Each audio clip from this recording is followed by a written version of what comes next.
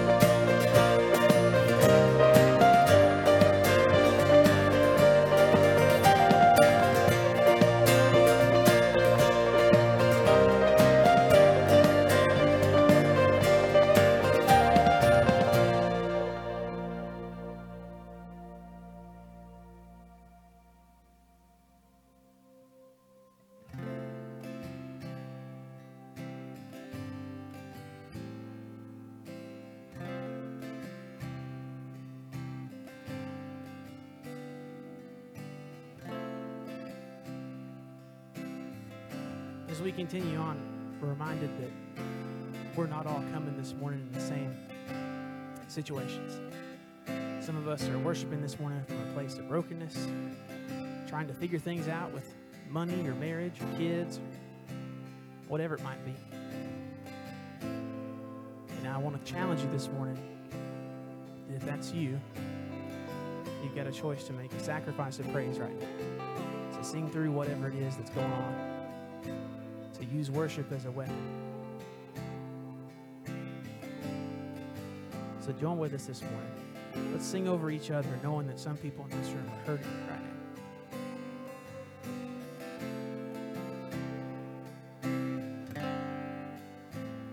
I count on one thing, the same God that never fails will not fail me now.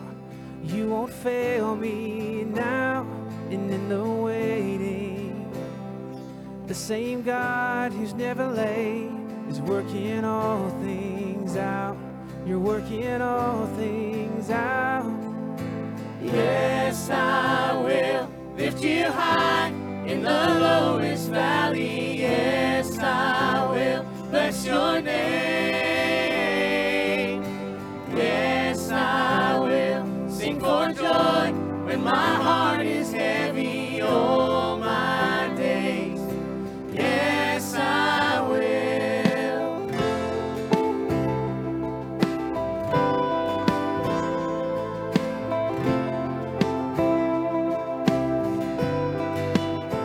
I count on one thing, the same God that never fails will not fail me now. You won't fail me now, and in the waiting, the same God who's never late is working all things out. You're working all things out. Oh yes, I will lift you high in the lowest valley. Yes, I will bless your name. Yes, I will sing for joy when my heart is heavy all my days. Yes, I will for all my days. Yes, I will. I choose to praise, to glorify the name of all names. Nothing can stand against. I choose to praise, to glorify the name of all names. Nothing can stand against. Oh yes, I will lift you high in the lowest valley. Yes, I will bless your name. Oh yes, I will sing for joy when my heart is heavy all my days. Yes, I will for all my days. Yes, I will for all my days. Yes, I will.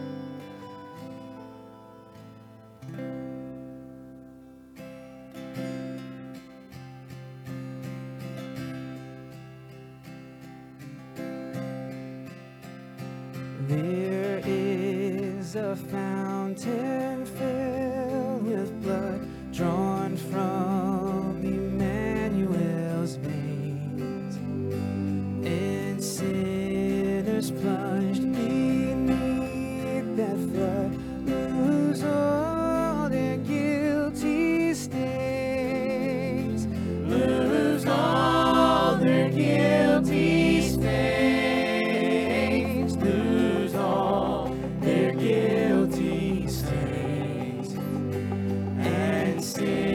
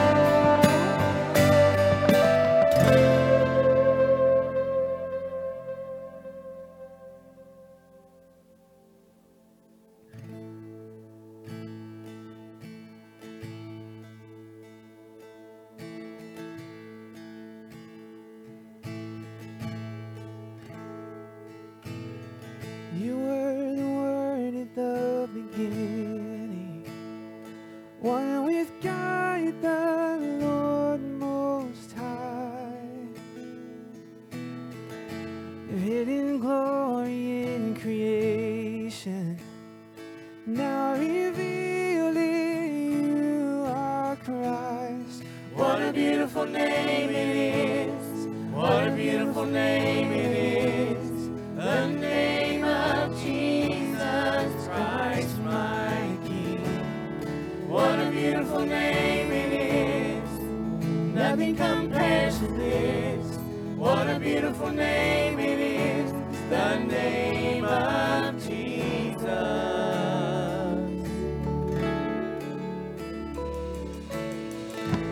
Didn't want heaven without us. So Jesus, you brought heaven down. Sin was great, your love was greater. What could separate us now? What a wonderful name it is. What a wonderful name it is. The name of Jesus Christ, my King. What a wonderful name it is. Nothing compares to this. What a wonderful name it is. The name of Jesus. What a wonderful name it is. The name of Jesus.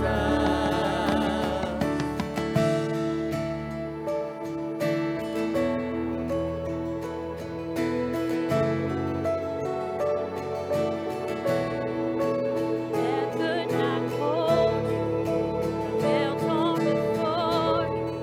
You silenced the voice of sin and grave. The heavens are roaring, the praise of your glory. For you are raised to life again. You have no rival.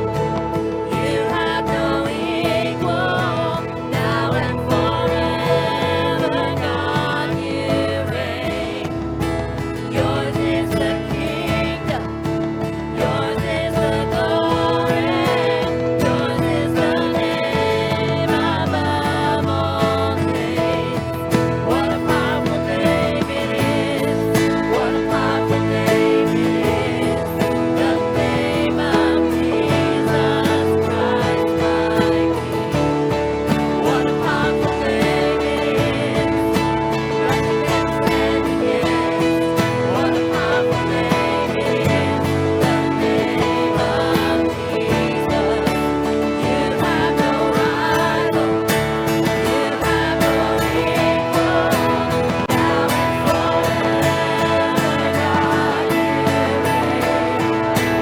Yours is the kingdom, yours is the glory, yours is the name above all names.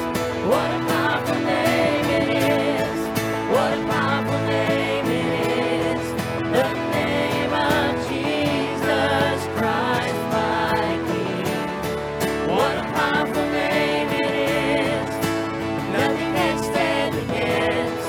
What a powerful name it is, the name of Jesus. What a powerful name it is, the name of Jesus. What a powerful name it is, the name of Jesus. Amen. Say that name with me. Jesus. Say it with me. Jesus. Jesus. Jesus. What a wonderful name. No other name. No other name more precious than the name of Jesus. I ask you to be seated this morning as we prepare our hearts to give and our ushers come forward. Oh.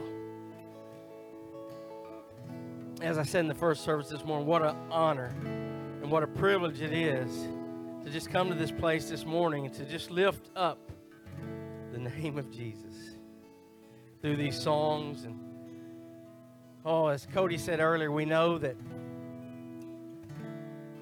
lives are in different situations, And as Brother Allen said in the first service this morning, he don't know. He doesn't know. We don't know.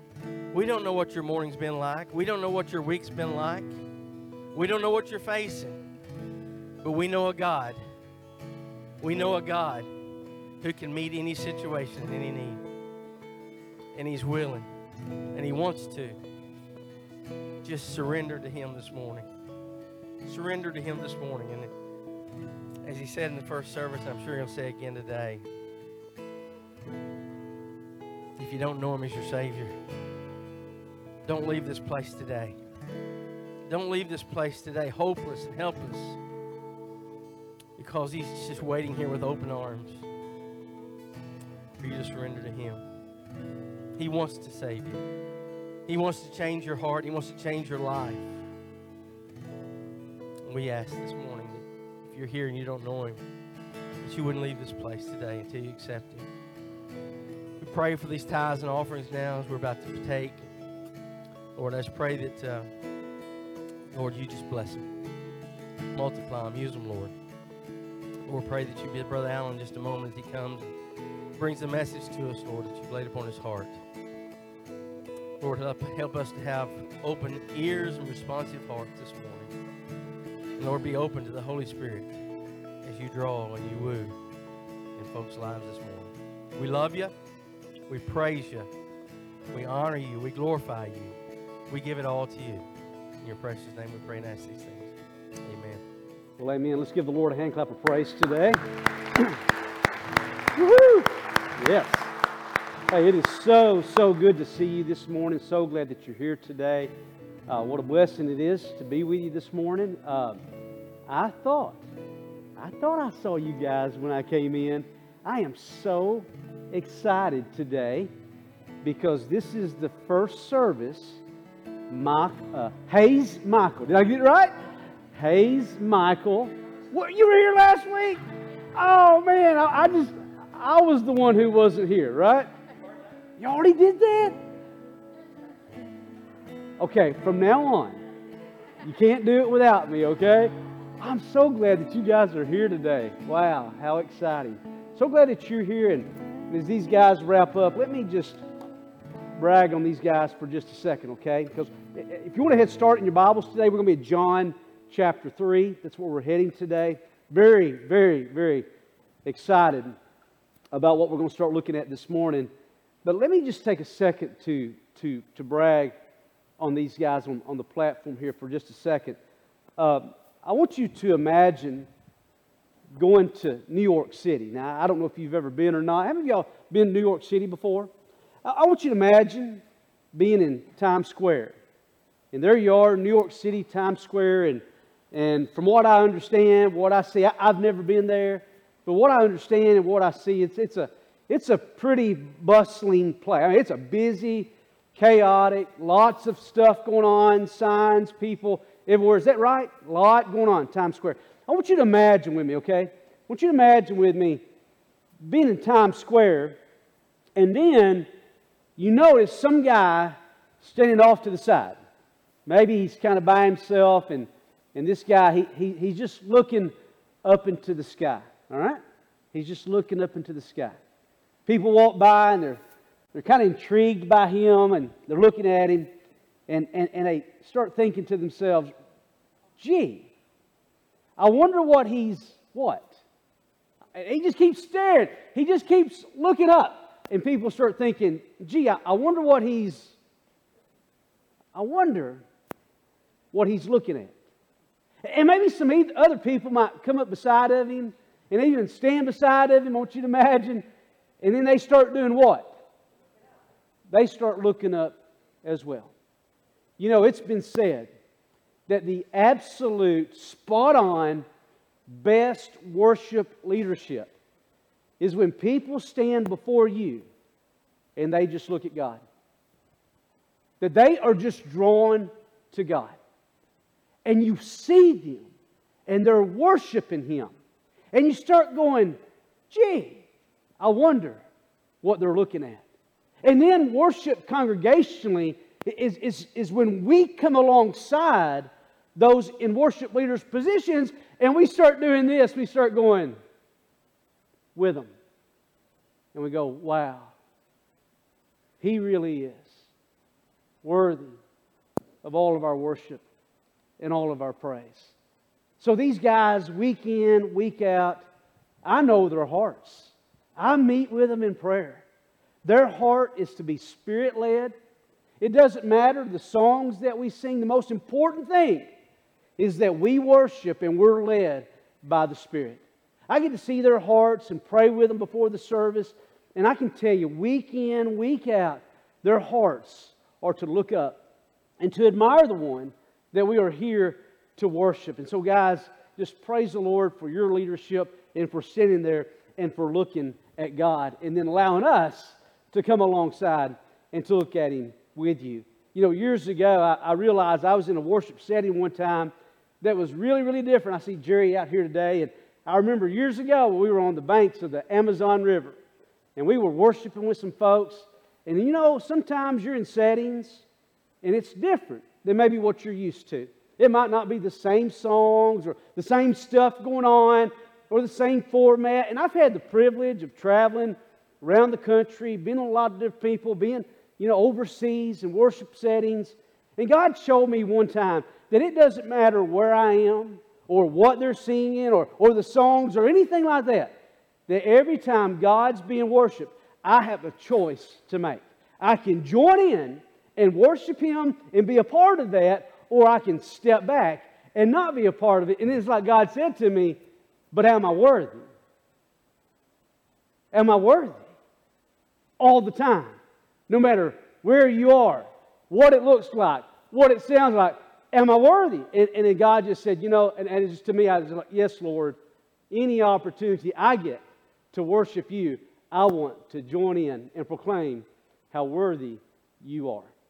Well, listen, today we are in John chapter 3. Very, very excited about what we're going to be looking at today. We are going to leave our summer message series, Family Vacay. I don't know if we'll come back to it or not. I just really don't know. But I have felt this week that we need to come back and we need to revisit John 3:16. Have you ever been somewhere that you've been many times before, but for some reason this time you noticed something different? Let me say that again. Have you ever been somewhere that you've been many times before, but this time, for some reason, you noticed something different? Maybe you went to Grandma's house and you've been in her house many times before. And there you are in Grandma's kitchen at the dining room table. And you look up and you say, Grandma, when did you put that picture over your stove? And Grandma said, well, sweetheart, it's been there the whole time. And you're like, well, that's funny. I've never noticed it before.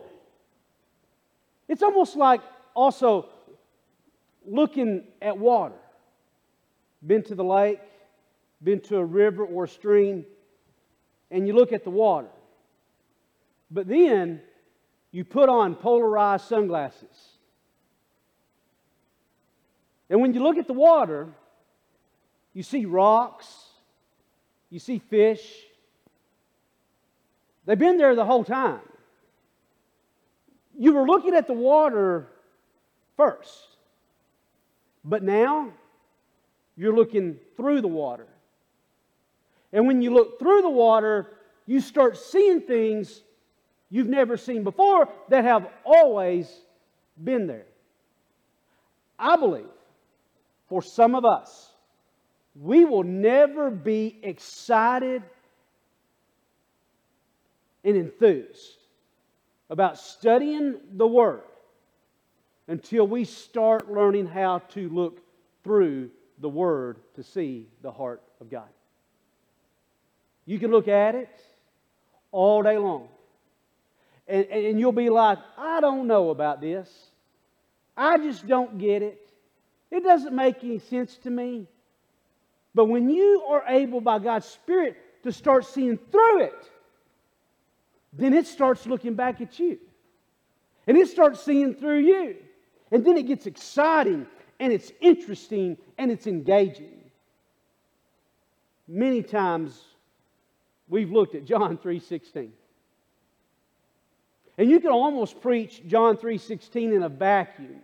And what I mean by that is we could just take John 3:16 and we could probably do a message series just on the one verse. Most everyone knows it, right? Maybe a famous athlete decided one day to put it on the black under his eye. John 3:16, JN 3:16. Maybe you've been to a parade and you saw someone at the parade and they were holding up a sign and the sign said JN 3:16, John 3:16, right? We all know it. For God so loved the world that He gave His only begotten Son, that whosoever what? Whosoever believes in Him shall not perish but have everlasting life. And many of us would say that's probably a pretty simple verse that encapsulates the gospel. John 3:16. In this sermon series, and we'll start as a mini-series, who knows, I thought in the first service, I thought I would get a lot farther than what I actually did. So I got to pace myself for you guys so we don't get disjointed from one service to the next. But today what we're going to do is we're not just going to look at the one verse. And we could, and it'd be great. And we're going to talk about the one verse. But we're going to look through it. And we're going to look at the context and the verses around it. And we're going to ask the question. This is the question that we're asking. What is the gospel? Someone could say, well, you know, gospel means good news. And it does. Good news, good message. It's the good news of God in Jesus. Pretty simple. But when you look through John 3:16 at the verses that are surrounding it, it's like a diamond. It's like a spectrum, and there's so many other aspects to it, and there's other angles and perspectives, and it's really rich and so meaningful when you look through it. So that's what we're going to start doing today. If you want to take notes, they're available to you in all your bulletins on the back page. I believe they are, and you can take notes. This is simply entitled Revisiting John 3:16, what is the gospel? The context. A man comes to Jesus. This is John 3:1, and this man, his name is Nicodemus. And if you're looking for a person who, man, just seems to maybe have it all together, and they're very religious, and they're devout, and they're faithful, Nicodemus would be that guy. In fact, John, in writing this, he tells us that there was a man of the Pharisees named Nicodemus. And the Pharisees were a sect of Jewish people who had set themselves apart for the rigorous observance of the law. They were like, hey, this law business, we're going to do it. We're going to commit our lives. We are going to be faithful. We're going to be devout. We are going to be the ones who do this. Nicodemus was a part of that group. And John tells us that he's interested in Jesus.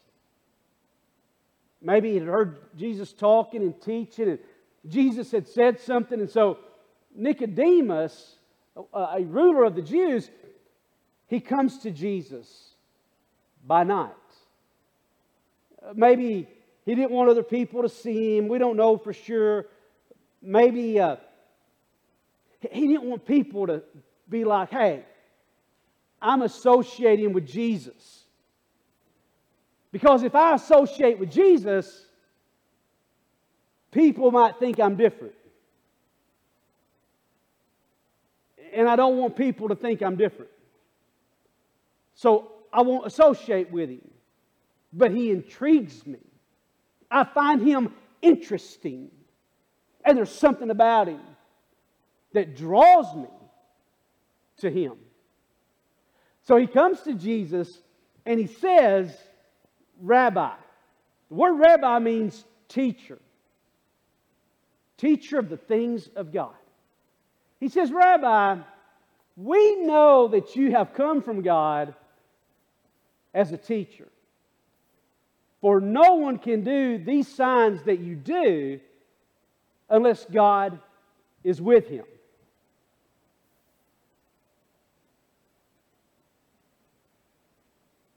And Jesus answered and said to him, Truly, truly, I say to you, unless one is born again, he cannot see the kingdom of God.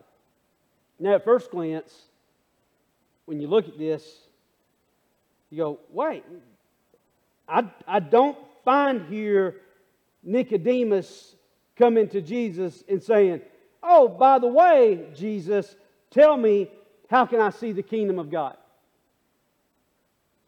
He just comes to him and says, I think you're a part of God. And Jesus perceives that he wants to see the things of God. You ask the question, you say, what is the kingdom of God anyway?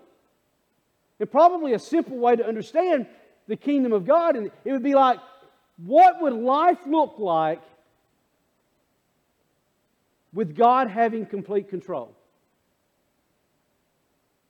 What would life look like with God having complete control?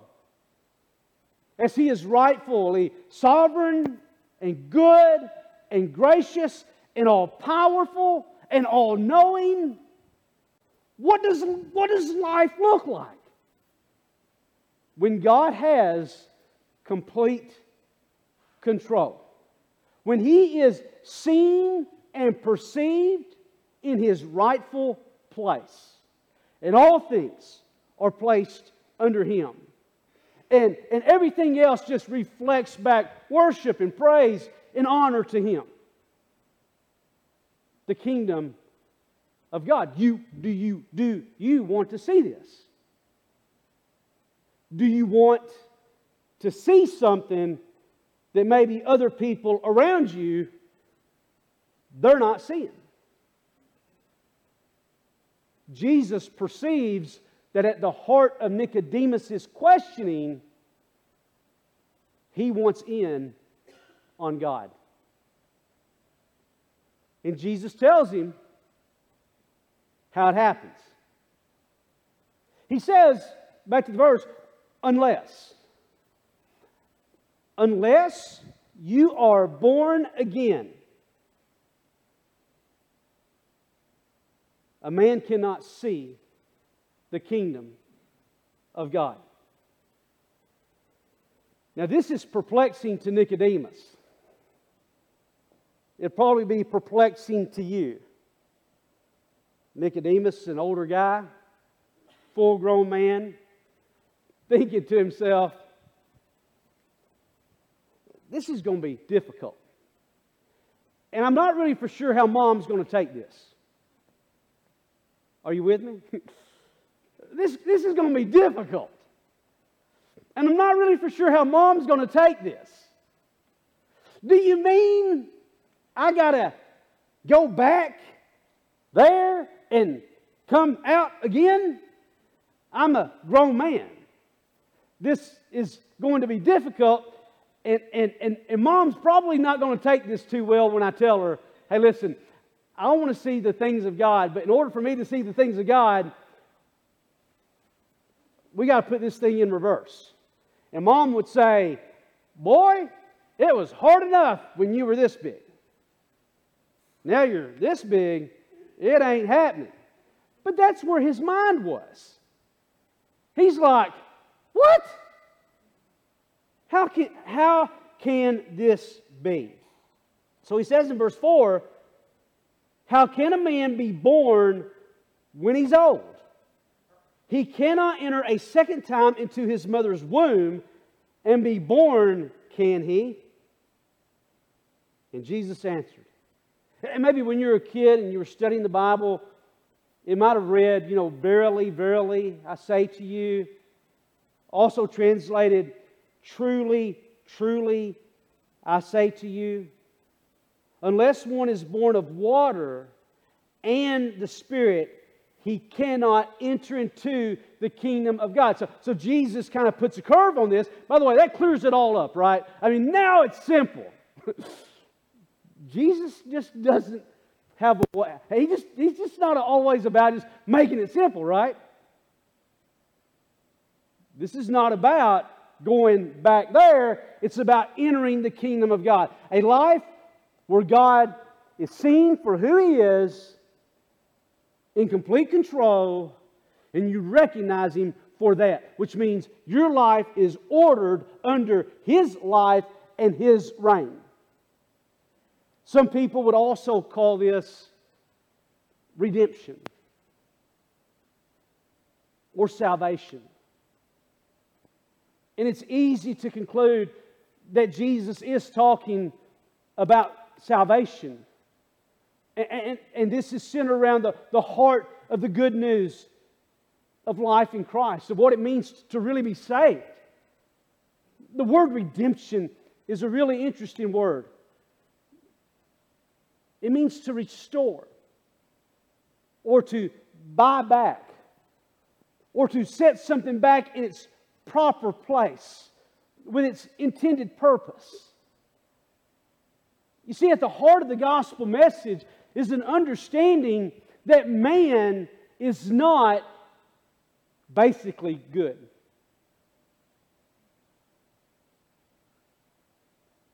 I mean, I could go to a lot of people and say, so, do you think people are basically good? And so a lot of people would probably say, yeah. Then why do they need to be redeemed? Why does anyone need to be saved? At the heart of the gospel is the understanding that humanity is broken. That people, apart from God, are hopeless and they're lost. And there's something within them that they need. And they need restoration. And they need to be put back on a solid foundation. And that the way that they're going is a way that leads to death and destruction and hopelessness. Surely no one here's ever been there.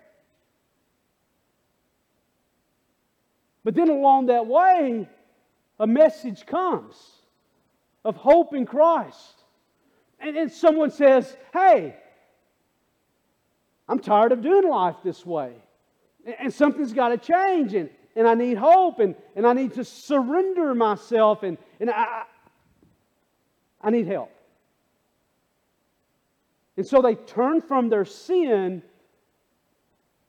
and place their faith and trust in Christ. And at that moment, He forgives them. He redeems them and sets them back in a relationship with God for which humanity was intended. This is entering into the kingdom of God. And what Jesus says in verse 5 that seems to clear it up, but yet still makes it somewhat confusing. Again, truly, truly, I say to you, unless one is born of the water and the Spirit, he cannot enter the kingdom of God. That which is born of the flesh is flesh, and that which is born of the Spirit is spirit. So now he sets up this comparison contrast of two births. One that is of the flesh, and the other one that is of the Spirit. And some people have looked at the words of Christ here And they've concluded that when Jesus says, you must be born of water, they think, okay, that means I've got to be baptized. So if I'm baptized, I'm placed under the water, and then I come out of the baptismal water, or river, or lake, baptistry, whatever, then that's me being born of water. And I also must be born of the Spirit, so I have to be baptized and born of the Spirit, and that's what it means to be saved. I don't know what your faith tradition is, how you were brought up or raised, or what you were taught about baptism, what's called baptismal regeneration, that being born in baptismal waters is what brings about the transformation and redemption that is needed for salvation. But I think just a very simple look at the words of Christ will clarify this for all of us today. All right, so I almost asked how many of y'all been pregnant, but I was afraid a guy might raise his hand just to be funny. I didn't want that to happen in the service. So, are y'all dead or what? You got to understand that my mind, when it's tracking, I try to at least be 2 steps ahead of my mouth. And when I went 2 steps, I was like, okay, how many of y'all been pregnant? And I could just see some guy out there going, just to be goofy. You're not sitting next to anybody who would do that, right? Okay. So, if you've been pregnant, don't raise your hand, okay? But if you have, right before your child was born, under natural conditions, something happened to let you know that the baby's coming.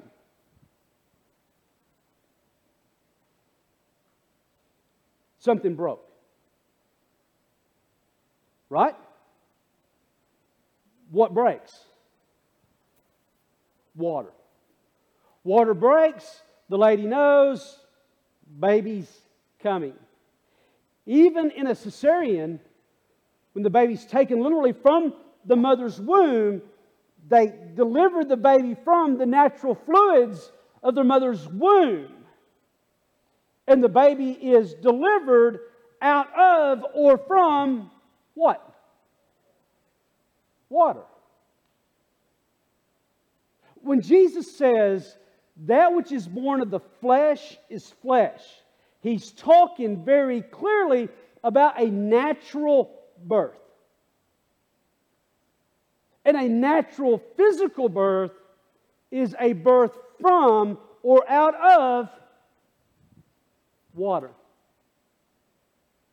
And to establish this comparison contrast, Nicodemus, he's in the physical world and in the natural world and the world of the flesh, and Jesus says, yeah, that which is born of water. Yes, you must be born of water. That which is born of the flesh is flesh. Nicodemus. That's happened. But the emphasis is not here on the natural birth. The emphasis here is on the spiritual birth. A natural birth is a natural birth. It's born of water. But if you really want to see the kingdom of God, it takes a spiritual birth, which is not born of natural means, but of supernatural means. It's the Spirit of God who does this. And I think the question is very, very valid to all of us today. Have you been born again? Have you been born of the Spirit? I can see you've been born of the water. But have you been born of the Spirit? And I didn't ask you, when you were 6, did you walk an aisle in a church service? And I didn't ask you, when you were 8 or 9, did you say a certain prayer? And I didn't ask you, when you were 12 or 13, sorry, I've had a bit of cold this week. I think I'm about 13, the way my voice just cracked.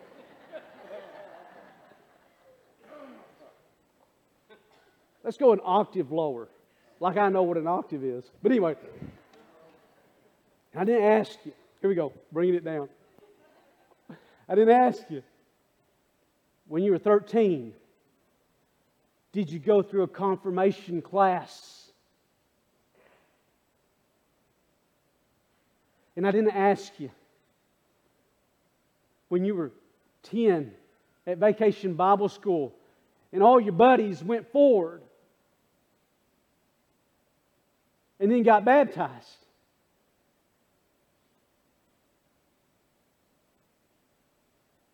The question is, have you been born of the Spirit? This is such an important part of what salvation really is. In fact, in the book of Ephesians, it's so important to Paul's theology that he tells us in Ephesians chapter 1 that the Holy Spirit is given to the believer as a very, very special gift that comes with a promise. In Ephesians 1, Paul writes, he says, this is verses 13 and 14, in Him, you also after what? Watch this. You also after what? I highlight it to make it easy for you. You also after what? Listening to the message of truth, the gospel of your salvation. It's on you to listen. Paul would also say, faith comes by hearing, and hearing the word of Christ. It's on you to listen. But it's not just enough to listen. And I hope you're listening right now. In Him, you also, after listening to the message of truth, the gospel of your salvation, having also what? So it's not just enough to listen. It's also on you to what? To believe. And you can listen all day, but until you believe, there's no transformation, there's no redemption.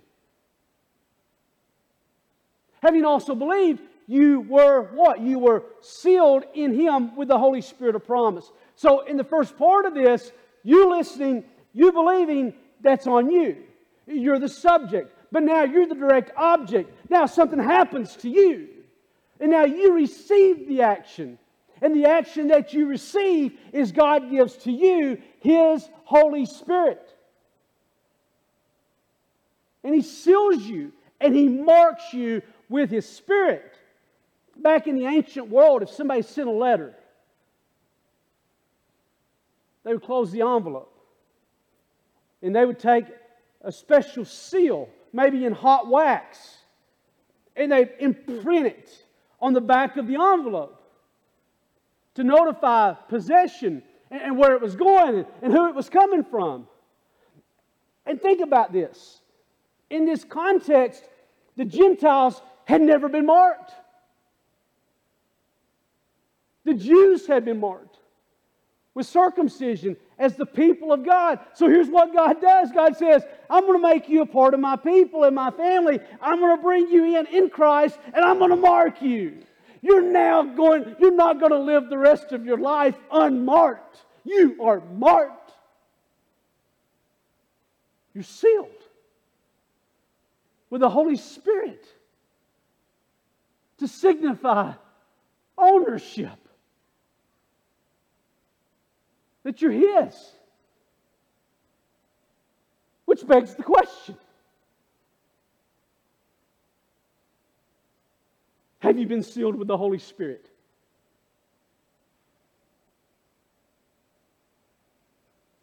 A couple of weeks ago, I was at youth leadership camp. And I just taught on this the night before. I had 2 different students to come to me. One girl from Georgia, Abby from Georgia, about 14 years old. Another guy came to me. Can't remember exactly where he was from. His first time at camp, he was 12 or 13. He came to me with tears running down his face after my opening session on Ephesians. And he said, I am really, really struggling. I don't know. I don't know if I'm really saved or not. And the other girl came to me with the exact same issue. I really don't know. And so the next night, to open up the session, I did an impromptu discussion with the students. Didn't plan it. And I just said to them, now that you know that having the Holy Spirit is the mark of God on your life. And by the way, the next part of this says that you're marked with a promise. And God's the one who makes the promise. You're marked with a promise. God's the one who makes the promise. And the mark of the Holy Spirit comes with a promise that the rest of everything He has for you is going to come. And the promise is only as good as the one who makes the promise. And we're talking about God. So it's a promise that comes with assurance that He's going to deliver on the full goods of everything I could ever hope for or want in Christ in this life and in the next.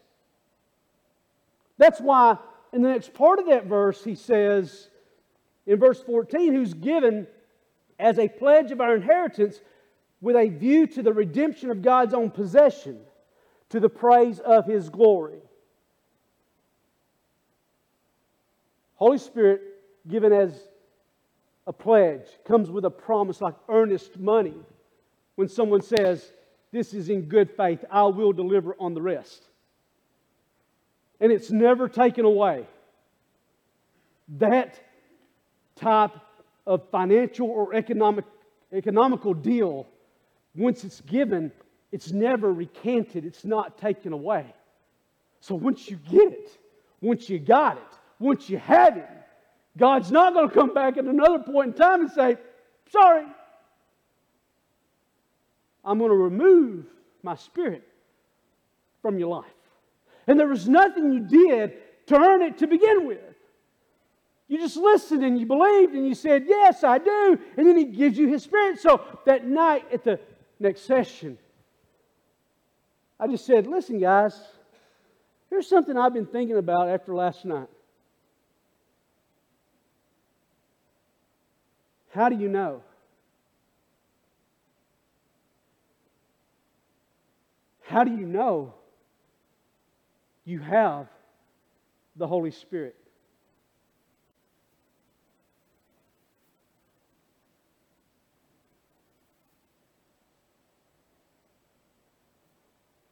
I mean, if this is the mark of salvation, how do you know? Kids started chiming in, sharing different things, different perspectives. But then this one kid in the middle of the room said something that floored me. Floored me, floored me, floored me.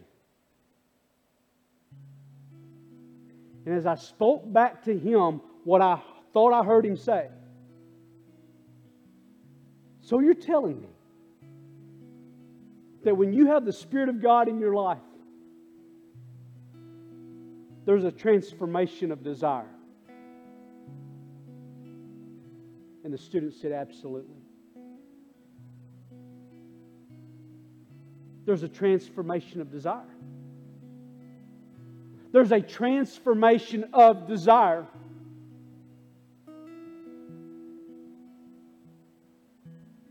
Abby from Georgia, after that session, she said, when that was said, that cleared it all for me. I no longer had to struggle with knowing whether I was saved or not, because when I understood it's about a transformation of desire, yes, I am hungry for God. Yes, I want to know His heart. Yes, I want to be a part of Him and anything that He has to offer. Yes, my desire has been transformed. Therefore, I can sense and feel that His marks on my life. The transformation of desire. Did anyone have to make you come today? Did your spouse cajole you and say, I really want you to go to church? And you're like, I really don't want to, but if it'll make you happy, I'll go. Does anyone ever have to encourage you to go to a Bible study? Hey, there's a Bible study for students. I think you'll learn something there. I really don't want to go. It's not taught by the teacher I like. I don't really know those people. I really don't want to go. And your parents go, why don't you go? Oh, I just don't want to.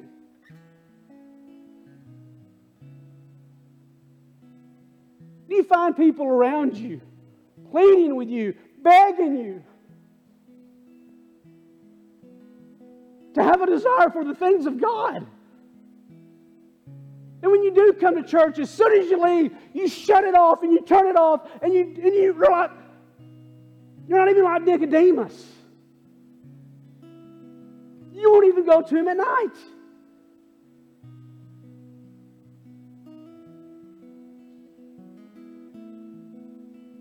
If you hunger and thirst for the things of God, and things are offered and presented to you, and you find yourself drawn to those things because you want to grow and you want to learn, and it doesn't matter if Brother Allen's preaching or teaching, and it doesn't matter who's leading worship, it doesn't matter who's teaching Sunday school, it doesn't matter if it's on Wednesday, it doesn't matter if you had ball practice that morning or not. Your passion is for the things of God. A transformation of desire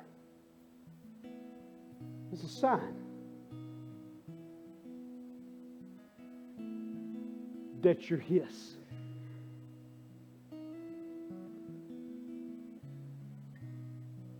So I'd encourage you, if the desire is not there, ask God to save you.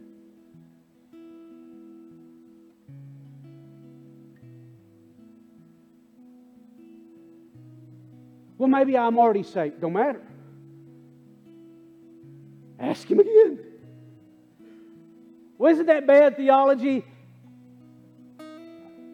It's better that you be clear in your faith and that you believe on the Son of God. It's better that you do that now and today and in this moment than to continue in question. And then life hits you. And life happens. And you're flirting. You are flirting with eternal consequences when you put your own soul and spirit at risk. We long to see a generation and students who are passionate for God. The other day I had it's going to break my heart to tell you this. I have to. Young man I was talking to attends one of our school districts in high school, upperclassman, very, very well liked young man. Has a lot going on for him. He and I were having a conversation, and I said to him, I sure hope that one day you find a girl who is level-headed, whose emotions are not a train wreck, and who loves Jesus. And he said, at my school, I haven't met her yet. Are you kidding me? He said, at my school, I haven't met her yet.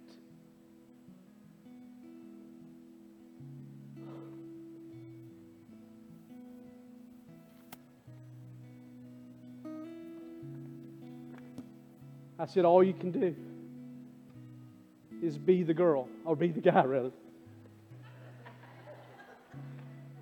This is not about any transgender issues. I said, all you can do then is be the guy that a girl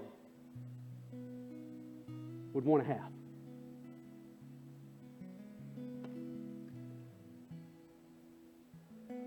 I cannot wait to get to the next part of this with you next week. As we look through John 3:16, it's going to explode. What we're going to see next week is amazing. I just don't talk fast enough to get to it today. But if you would stand with me, please. I told the Lord that from now on, I'm going to do the best of my ability at the end of a service to give time for a response. I'm going to invite our prayer counselors to slip out. They're going to be here in the front. They're available to pray with you, to pray for you. We got plenty of time. We're early.